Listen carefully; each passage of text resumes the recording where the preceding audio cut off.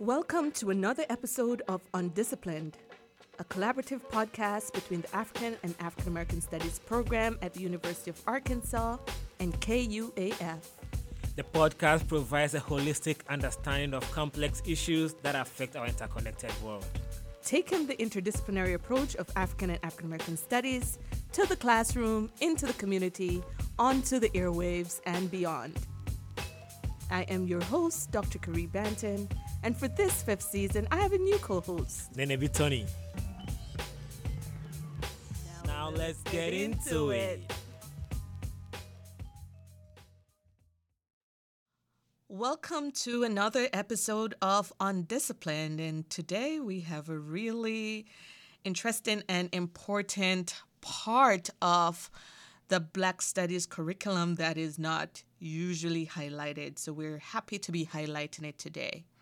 Now, when student activists were advocating for social justice and self-determination, on their college campuses, most notably in San Francisco and University of Virginia, where the early Black Studies programs started, their aim was multifaceted. They wanted to increase Black student enrollment and faculty diversity.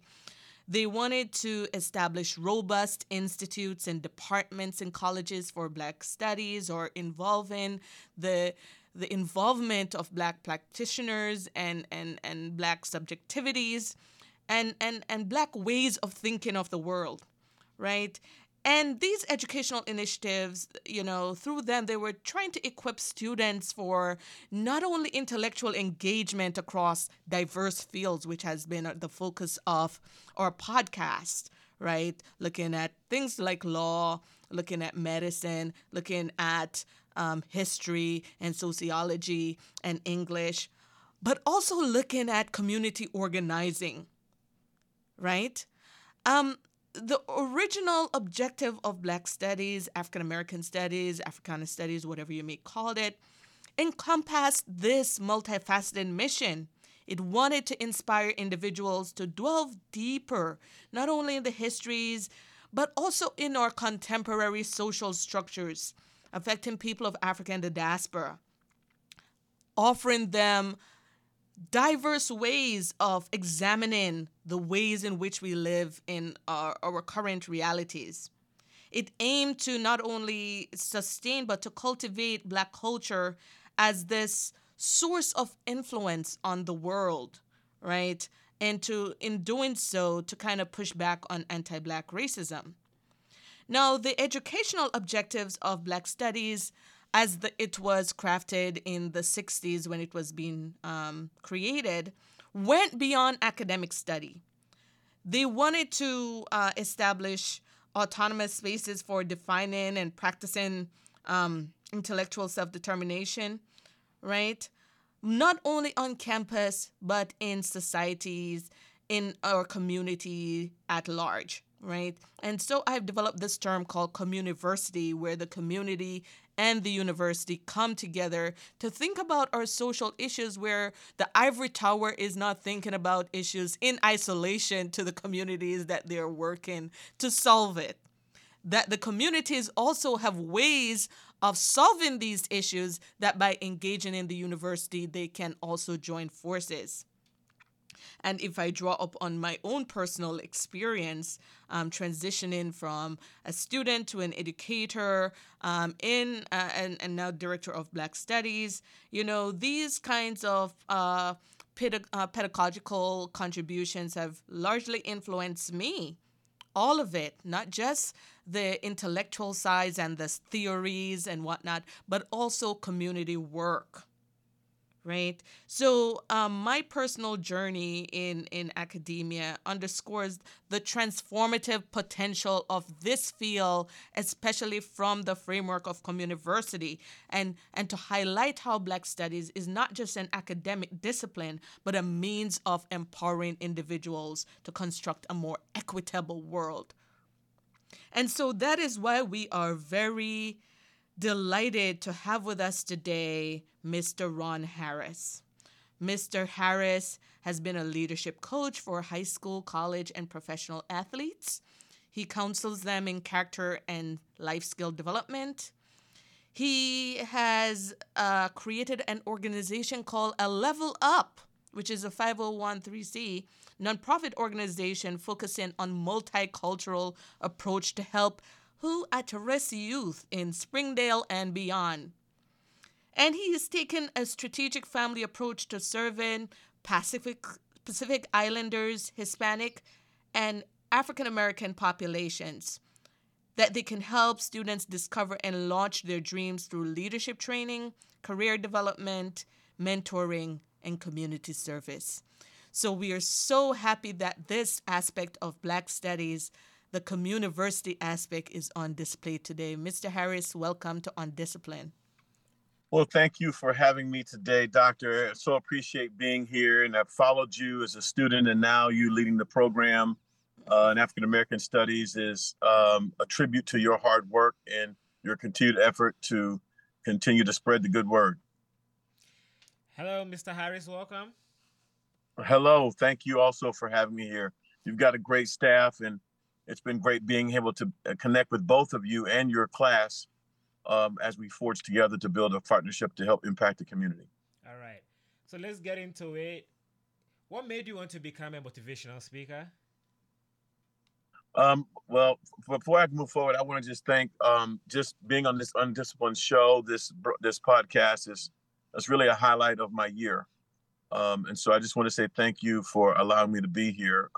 We appreciate you also being on here. To answer the question specifically, what caused me to be a motivational speaker was attributed to the life that I've lived, the struggles I've been through, the issues in which shaped me as a person, and the calling that I have on my life is what thrusted me forward to become a motivational speaker. That is so fascinating. And you see this so often with, there's a song that says, he who feels it knows it. Yeah. You know? If you feel it, you know it. And so people who learn from that, they go on to want to create. I have this idea. It's two kinds of people: the people who have experienced hardship, and then they go on to want to create a better world for people. And then there are people who experience hardship and they want to be like, I want to be on the side that I want to make sure that I'm doing well. I know. Yeah. So you say hard times create hard men, and hard men create soft times. Yeah, yes. So, Mr. Harris, that is certainly just so fascinating that you've used your life experiences to be influencing these young people out there in the community. Can you tell me about, any of your experiences going around in the community doing motivational talks where you felt the audience really connected with what you were talking about, what you've been through, and try to rise to that level to make the changes you want to see? When it comes to social change, I do think that people want to be or hear from someone that has gone through similar things. And when I moved to Springdale over 30 years ago, the climate was different. Oh, dear. Tell us about Springdale 30 years ago. Well, I would say that I was ahead of my time. I'm from St. Petersburg, Florida, having lived through some of the social issues of my own personal life, which has developed the life story for myself. I felt like I stepped back in time, but I was prepared for the moment. And so as I met people, then I think I was on the front edge of change, and I knew how to handle the moment. Meaning there weren't very many African Americans in this Northwest Arkansas community 30 years ago.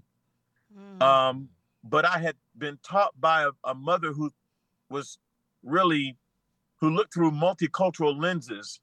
Being from St. Petersburg, Florida, everybody comes to St. Petersburg from every other part of the world. And so I would say that my background and my mother who raised me, she was divorced at 5 years old when I was 5 years old, really exemplified what true love was all about.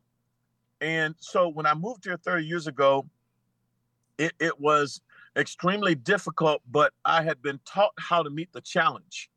And so with love, I came here, and with love, it continues to open the door to make a better world for people that we meet, and specifically connecting with them. What I've learned with Hispanics and with Marshallese, love is the equitable, multicultural language that penetrates the hearts and connects with anybody from any culture.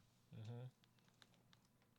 So what was Springdale like? Can you paint a picture of that for us? And what were the specific experiences and skills that you were taking from St. Petersburg to address those issues and the diverse community that you would encounter in Springdale? Well, specifically, I mean, the Springdale as a community dealt with a lot of racism, and there weren't too many years ago that there was a sign that was said that don't let the dark, don't let the, if you're African American, don't let the dark catch you outside. Yeah, because they said Uh, Springdale was a sundown town, wasn't Mm-hmm. it? it was a sundown town, and that when we moved here, that sign had just been removed, Oh wow. and so the great thing about the community, however, I came to work at the University of Arkansas with the Arkansas Razorbacks. Oh. So what I found was, yes, there may have been some symbols of racism, but sports and music closes the gap quickly. And me being a high school, college athlete, working with athletes at the University of Arkansas, regardless of color, I found that was really a barrier breaker for me. Mm-hmm. So I came here specifically to work at the University of Arkansas to mentor and guide student athletes here on campus. And having not had really a proper introduction to culture, and I'm glad I didn't before I came because I probably wouldn't have come. Mm-hmm. But I found that the Razorback brand superseded race, color, and creed. Hmm. So when you first moved here, what was the most difficult part of your job when you moved here, and then you were faced with something you were not expecting because you didn't know what you're going to expect, right? What was the most difficult aspect of that, especially in relation to your job? My responsibility was to mentor athletes and build culture and community. Oh Mm-hmm. wow. What I didn't understand is, and there's no way that you could understand what a sundown town was. I'm from St. Petersburg, Florida, where we had sun up and sun all around. It was a sunshine state. Yeah.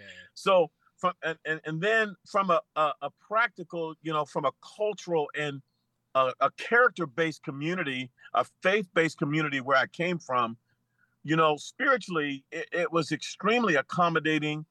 And I came here and I kind of was jolted into the reality of not just racism, but denominationalism.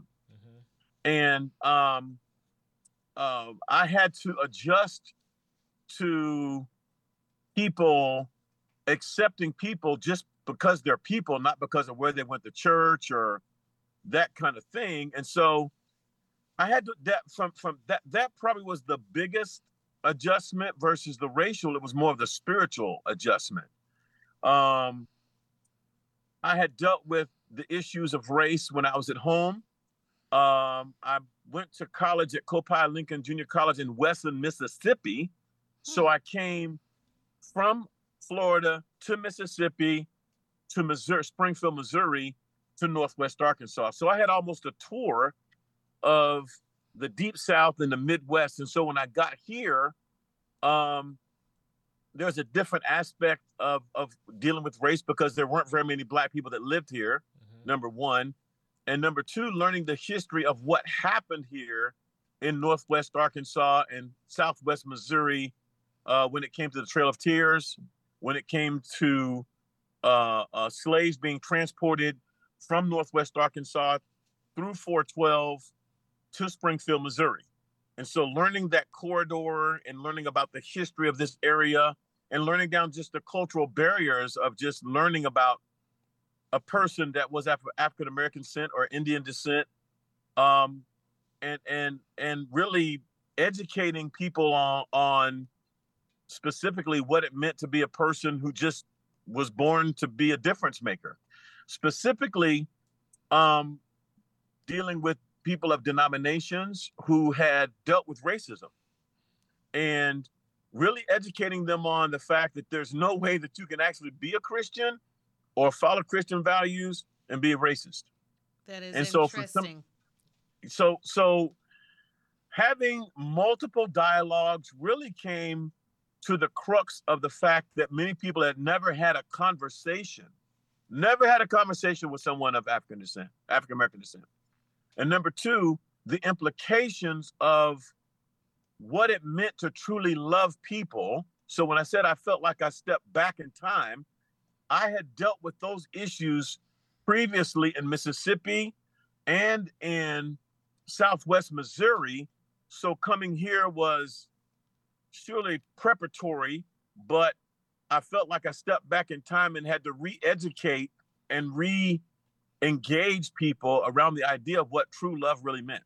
That's interesting that you bring that up because, I sit at the feet of James Baldwin, and he has this very powerful quote about most people try to avoid love because love involves the terrors of life. And, he was, by that, he was saying that love takes off the mask that we fear Mm-hmm. we cannot live without, and Mm-hmm. know we cannot live within, right? Mm. And but Mm-hmm. people Mm-hmm. that we've lived in a society in which people hide behind these masks because it keeps them Mm. safe, and Right, we right. fear we Yes, cannot because love live. involves you having to reach out to other people. Yes, behind that, you come out of Yeah. your comfort zone Yeah, you have to because put in some work, and work yes, makes people uncomfortable. yes, we have to come out from behind the comfort zone, and we know we cannot live free within those masks. Yeah.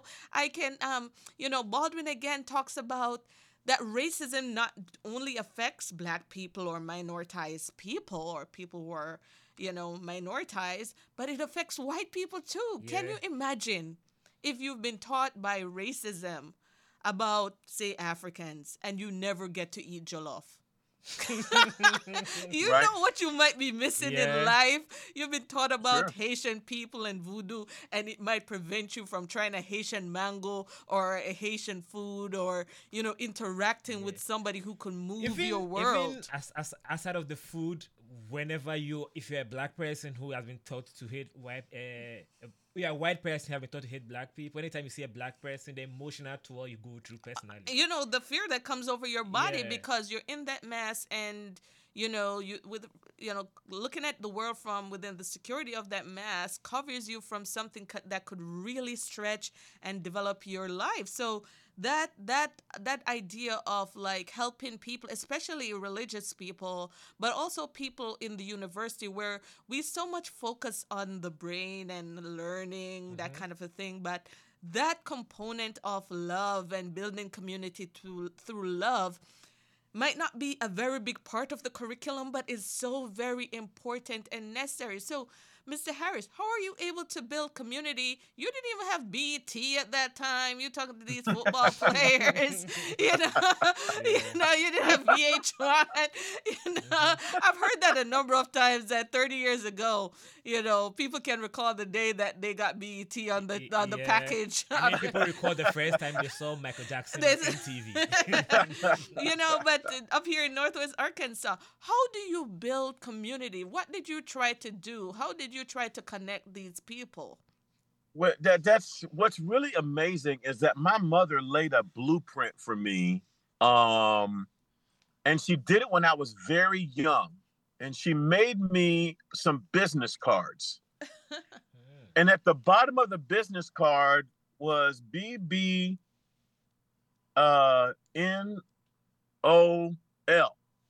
Okay? BBNOL. And I'm like, okay, so who does that, number one? And it didn't make sense. And she said, son, I'm going to teach you something about the rest of your life. And I want to put it on the bottom of this card. It's your first business card. And I'm saying to myself now, and she just gave them to me, but she allowed me to become inquisitive. And I began to ask her over and over and over and over again. And initially she wouldn't tell me because she wanted me to be engaged in this conversation about this business card. And she said, at the bottom of this card, it says, blessed be the name of the Lord. And I'll never forget that because that became the foundation of my life. And then she went on to, in our community, which was majority African American, and some Hispanic, but probably 99% African American. We grew up with our cousins and our family within our culture. We all lived together in low income housing.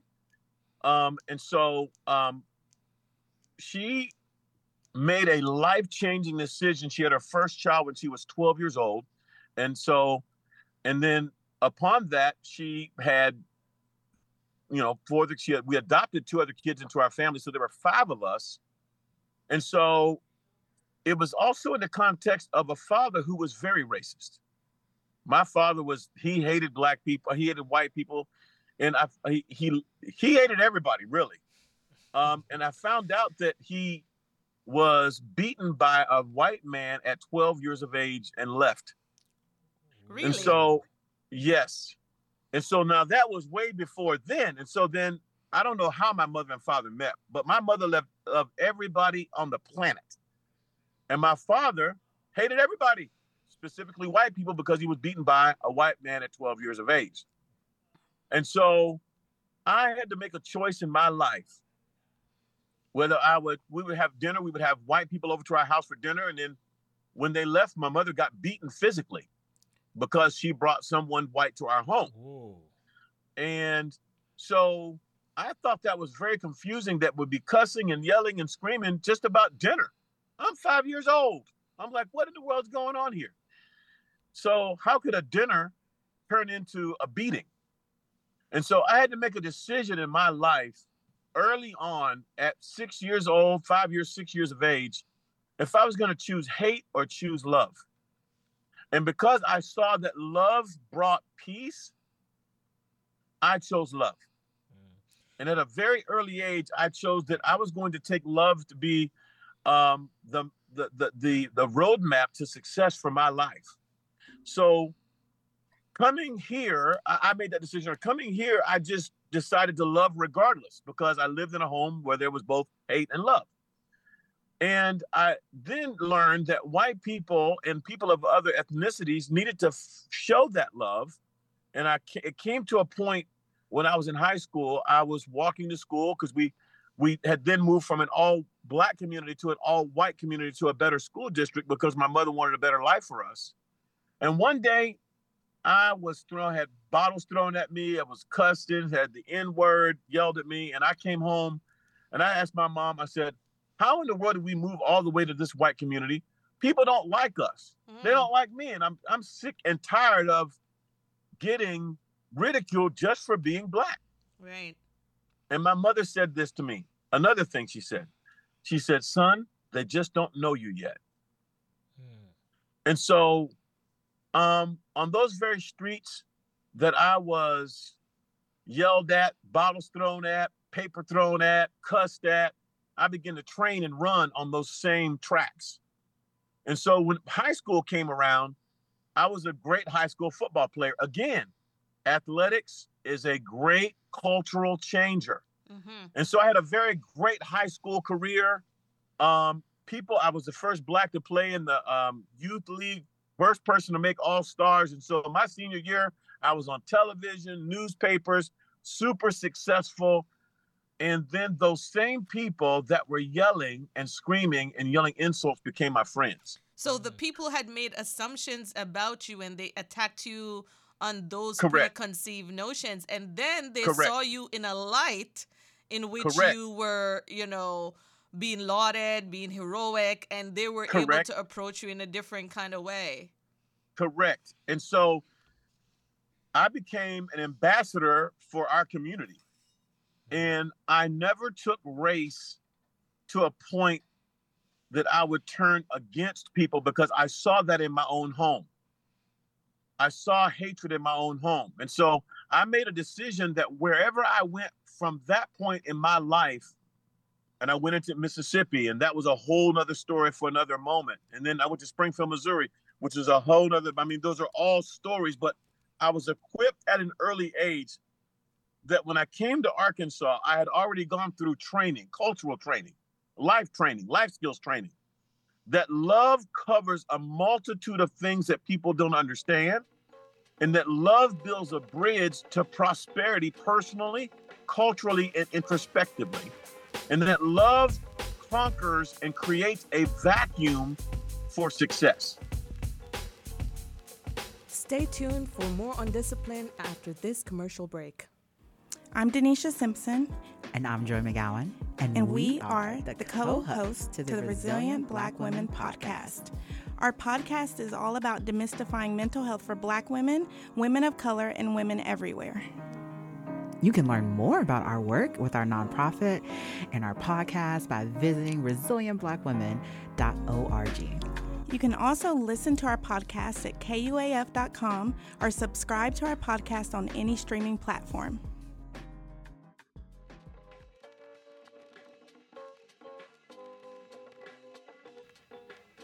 Welcome back.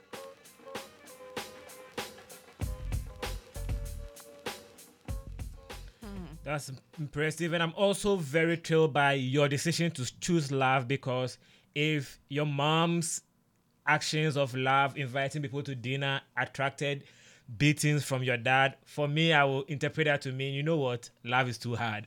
If I love people, I'll be beating for it. I'm not choosing love.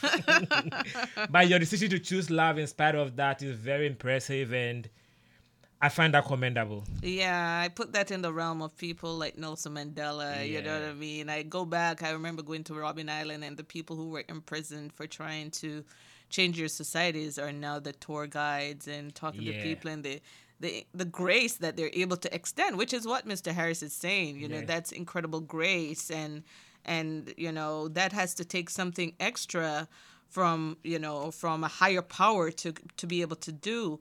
Now, Mr. Harris, if we could switch gears a little bit, in terms of your volunteer work, like, you know, can you tell us a little bit about the communities that you serve? What are the kinds of work that you've been doing with your organization, Level Up? Right. Well, I've got to draw back again from my mom. She was my shero. As I shared with you about her service, she was an absolute phenomenal person, and she died at 41 years of age, which was way too soon. Whatever we didn't have in our community. So she went from being a recipient of goods and services and welfare, and to making a decision to follow Christ and really breaking out of that realm of poverty, to starting, we didn't have a, goodwill in our community. So she started Florida Perpetual Missions. We didn't have a place for kids to get shoes. So she started the Vaughn Shoe Fund. So I grew up with a life of service and servanthood, learning from my mom. And I felt like when she passed on, I tried to do everything else, but I had to receive the baton that was given to her and that now was given to me. So when I started to Level Up, it came through those same lenses of love and of practical work to help bridge the gap of fatherlessness, of life skills, of truly what it means to give back and not expecting anything in return. And so those are the kind of concrete blocks that were laid underneath me as a child and really became the guidepost for me currently right now. And so we give out toys to about 4,000 kids at Christmas time in this region and in the island of Dominica. And we'll be working with the island of the Bahamas. We have a real clear sense of mission to give people hope. We do life skills training with students. We do life coaching with students. We help them build a personal life plan. I've actually made my own day planner that helps students understand vision, mission, and values. I'm in the midst of writing a book about my own personal life, and we help rebuild communities through crisis response, helping communities have hope through organizing food drives like we did with you all, providing training and leadership training in communities that have been pulverized by storms and many disasters that come through just what has happened in our community in the last several years. sometimes it implodes due to social things that happen. So we believe that we're helping to raise tomorrow's champions today. So Mr. Harris, I met you a while back. I think when I was first came to Arkansas as a professor in 2013, and my friend Byron Winston told me about you, and I invited you to speak to the students in my class, and you came. But it was not until recently that we kind of connected, and I felt so overjoyed that we were able to connect and to kind of forge this partnership between African American Studies and Sankofa, which is our student RSO, and a level up to kind of help, provide the kind of education, one, for the students, but also provide the much needed services for these communities. All right. Well, it's been privileged to be able to do so, and I'm grateful that we're able to connect. Yes. All right. So you need volunteers from time to time. Who are the people who tend to sign up to volunteer with you? I feel one of the things that I really found out about Northwest Arkansas, there are a lot of people that just don't know where to serve. Yes. Yeah. There are a lot of people on campus. There are a lot of sororities and student organizations on campus that you kind of get lost in doing typical things, but really you don't dig into the fiber of the community and really see past, a lot of the big charities that are on television. And then you may give, but you don't have a way to really get your hands dirty. Mm-hmm. And so we work with groups, we work with churches, we work with other nonprofit groups, and we do crisis response. Like you did a food drive, which I was so grateful. I want to highlight right now. I got a phone call from your organization, your student or your RSO. Yes, and please tell the immediately- people about how this collaboration came Yes, about. you- Yes. Right. So collaborations come like this. I got a call saying, we know that you do crisis response. What if we did a food drive? Could we collaborate together? And we want to do all the work. And would you deliver the food? Do you have the contacts? And so we went through a couple of conversations to build kind of a common ground. And your student organization, CoFi, went to work. Yes, so my students, I have to highlight the students in Yes. the Sankofa RSO, the president, Anaya Beasley, and the vice president, Yes. Kenneth Clark. They did a phenomenal job, and they kept in contact with me. And you were in the midst of getting ready for your trip to Africa, but you still felt compelled to help. And after the couple of conversations and the kind of timeline was built, we sent you a list of things to get. And man, your students in CoFi went absolutely passionately full into putting together a great food drive.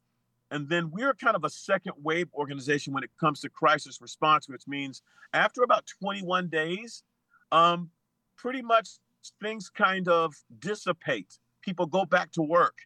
But through our relationship with CoFi and the African American Studies program, we were able to have a second wave where we benefited 2 churches and organizations in Wynne, Arkansas, and then worked with the church and really did kind of a food match in Little Rock, which went very, very well. Both of those were secondary efforts and were received very well by the community. And I really, really appreciate CoFi and the student organization and your leadership. They did a great job and they helped pack the truck, and we delivered it just as you packed it, and it was well received. Yeah, I like the mention of the second wave of volunteers, because usually when people see crisis and it's in the news, people are moved emotionally to act immediately. Mm-hmm. And by the time it's out of the news, people forget that they were real life and people have to go back to their lives. So that means that there were a lot of students' involvement in your volunteer work. So we connect with volunteers through our website. We have a way to do that. So we stage opportunities through things that like CoFi and things that happen in our world. And then there may be specific things that we find within the organization that they may want to accomplish. For instance, we may have a lady's yard, a widow, or a person who is in desperate need to have cleanup in their home. They may be older. They may need supplies, a single mother.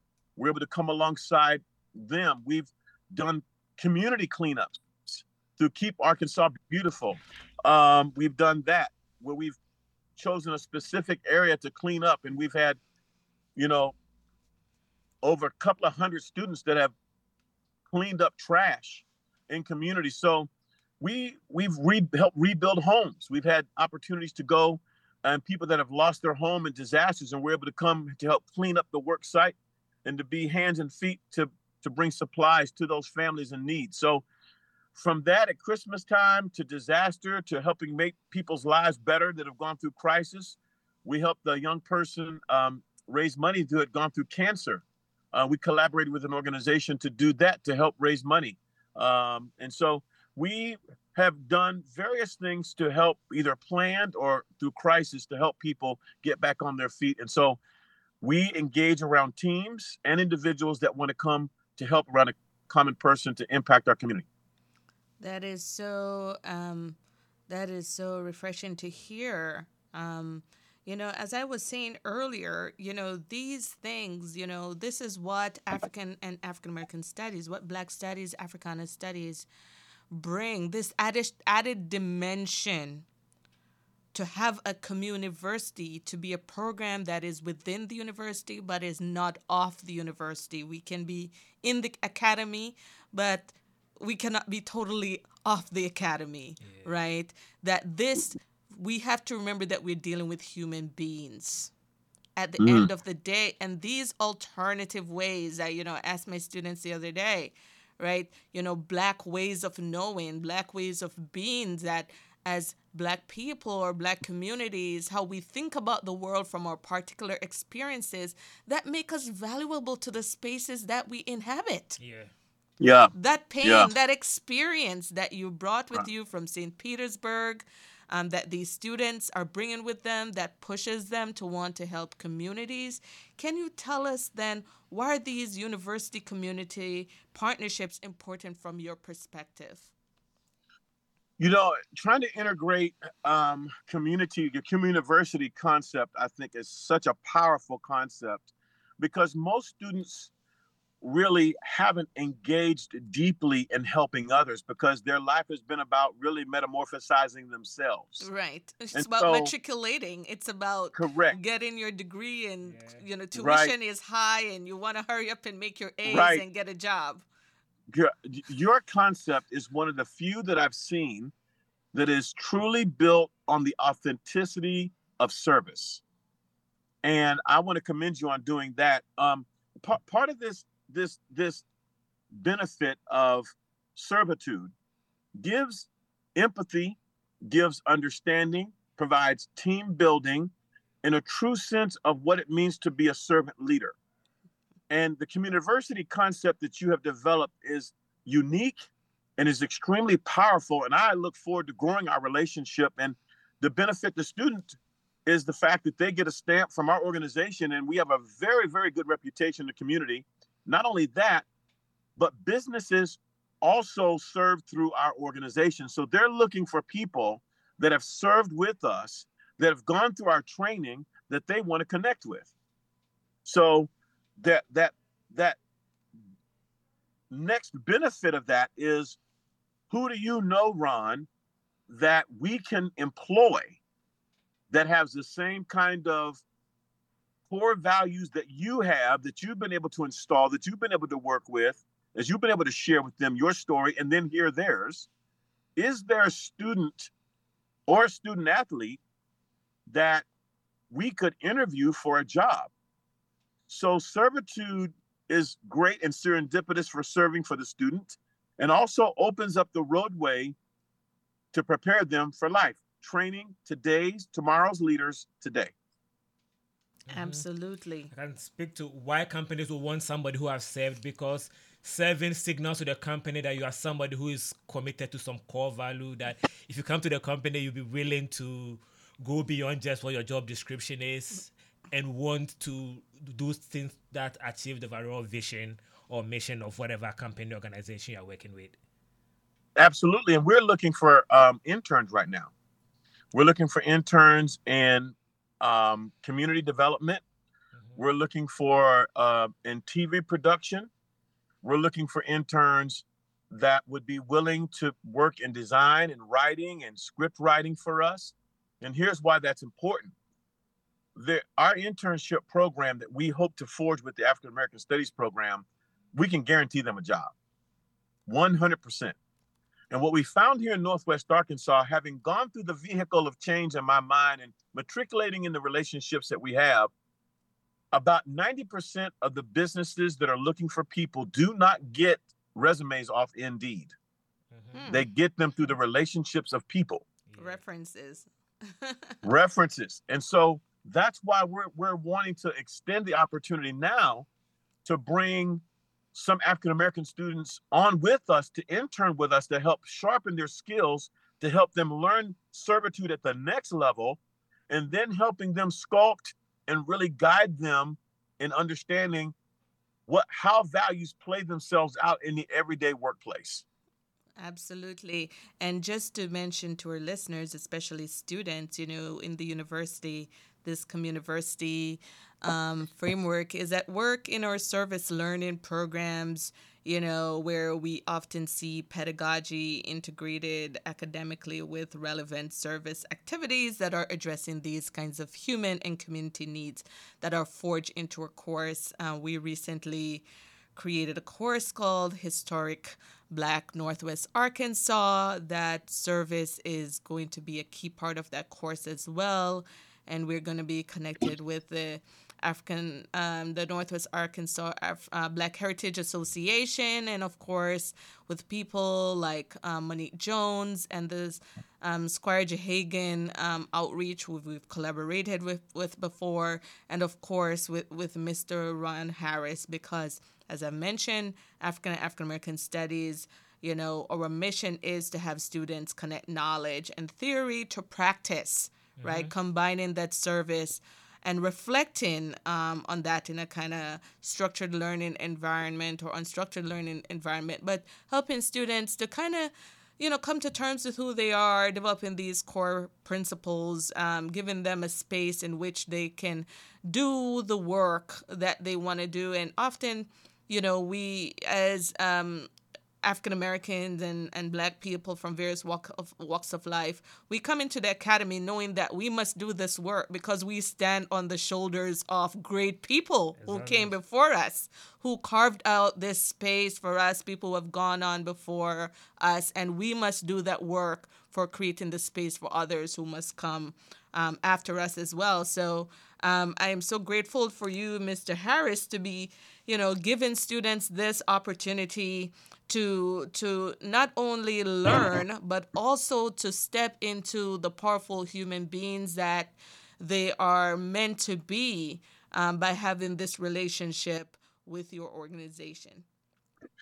Well, it has been a great prayer of mine that our African American students maybe don't understand the power of servitude and character development, and then give them the insight from someone that is African American, that has come the distance, that has built a bridge to the community. And I'm going to leave you with this thought process as I talked with my son yesterday after church.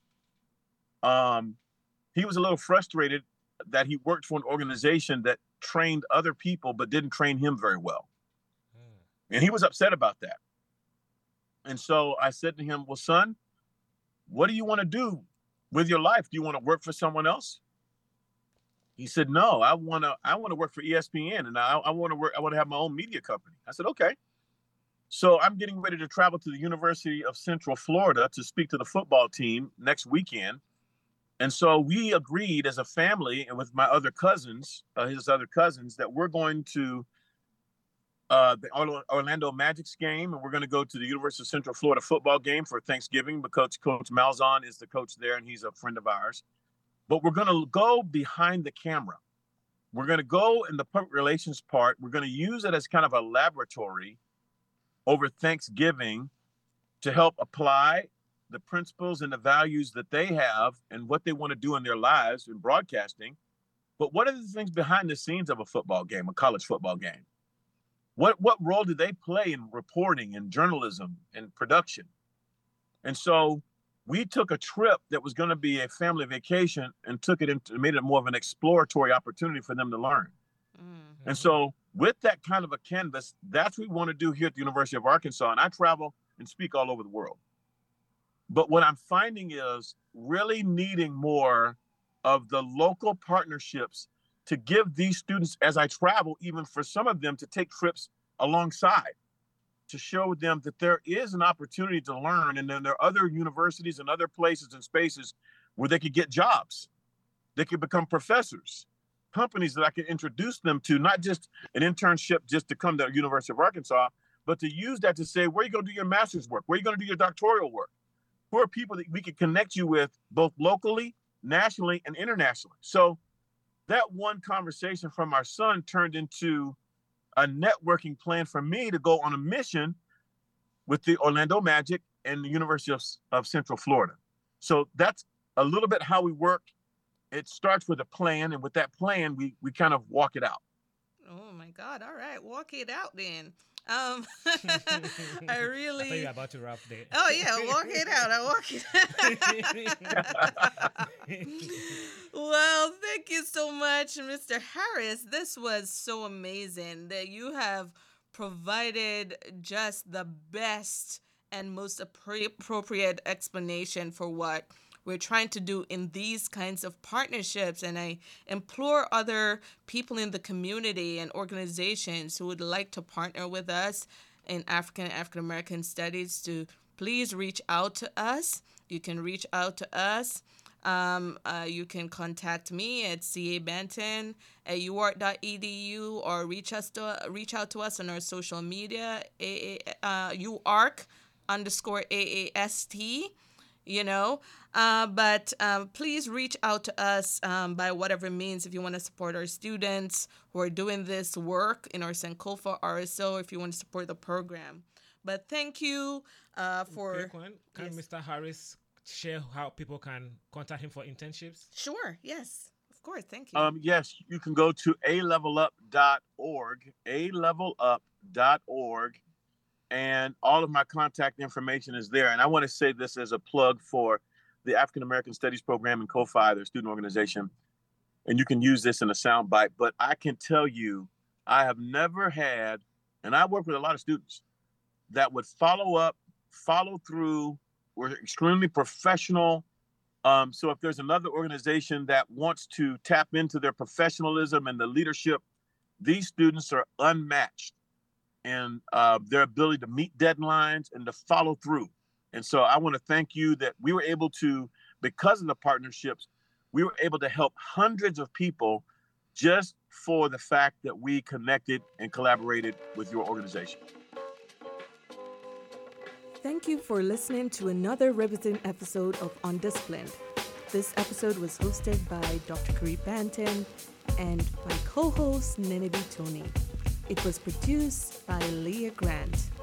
Undisciplined is a collaboration between African and African American Studies at the University of Arkansas and KUAF. It's available every other Wednesday at kuaf.com or on Spotify or wherever you listen to podcasts. Follow the African and African American Studies program and the Undisciplined podcast on our Instagram page at UARK_AAST or visit kuaf.com to listen to this and other episodes. If you liked today's episode, please subscribe to our podcast on Spotify or anywhere you listen to your podcast and rate us.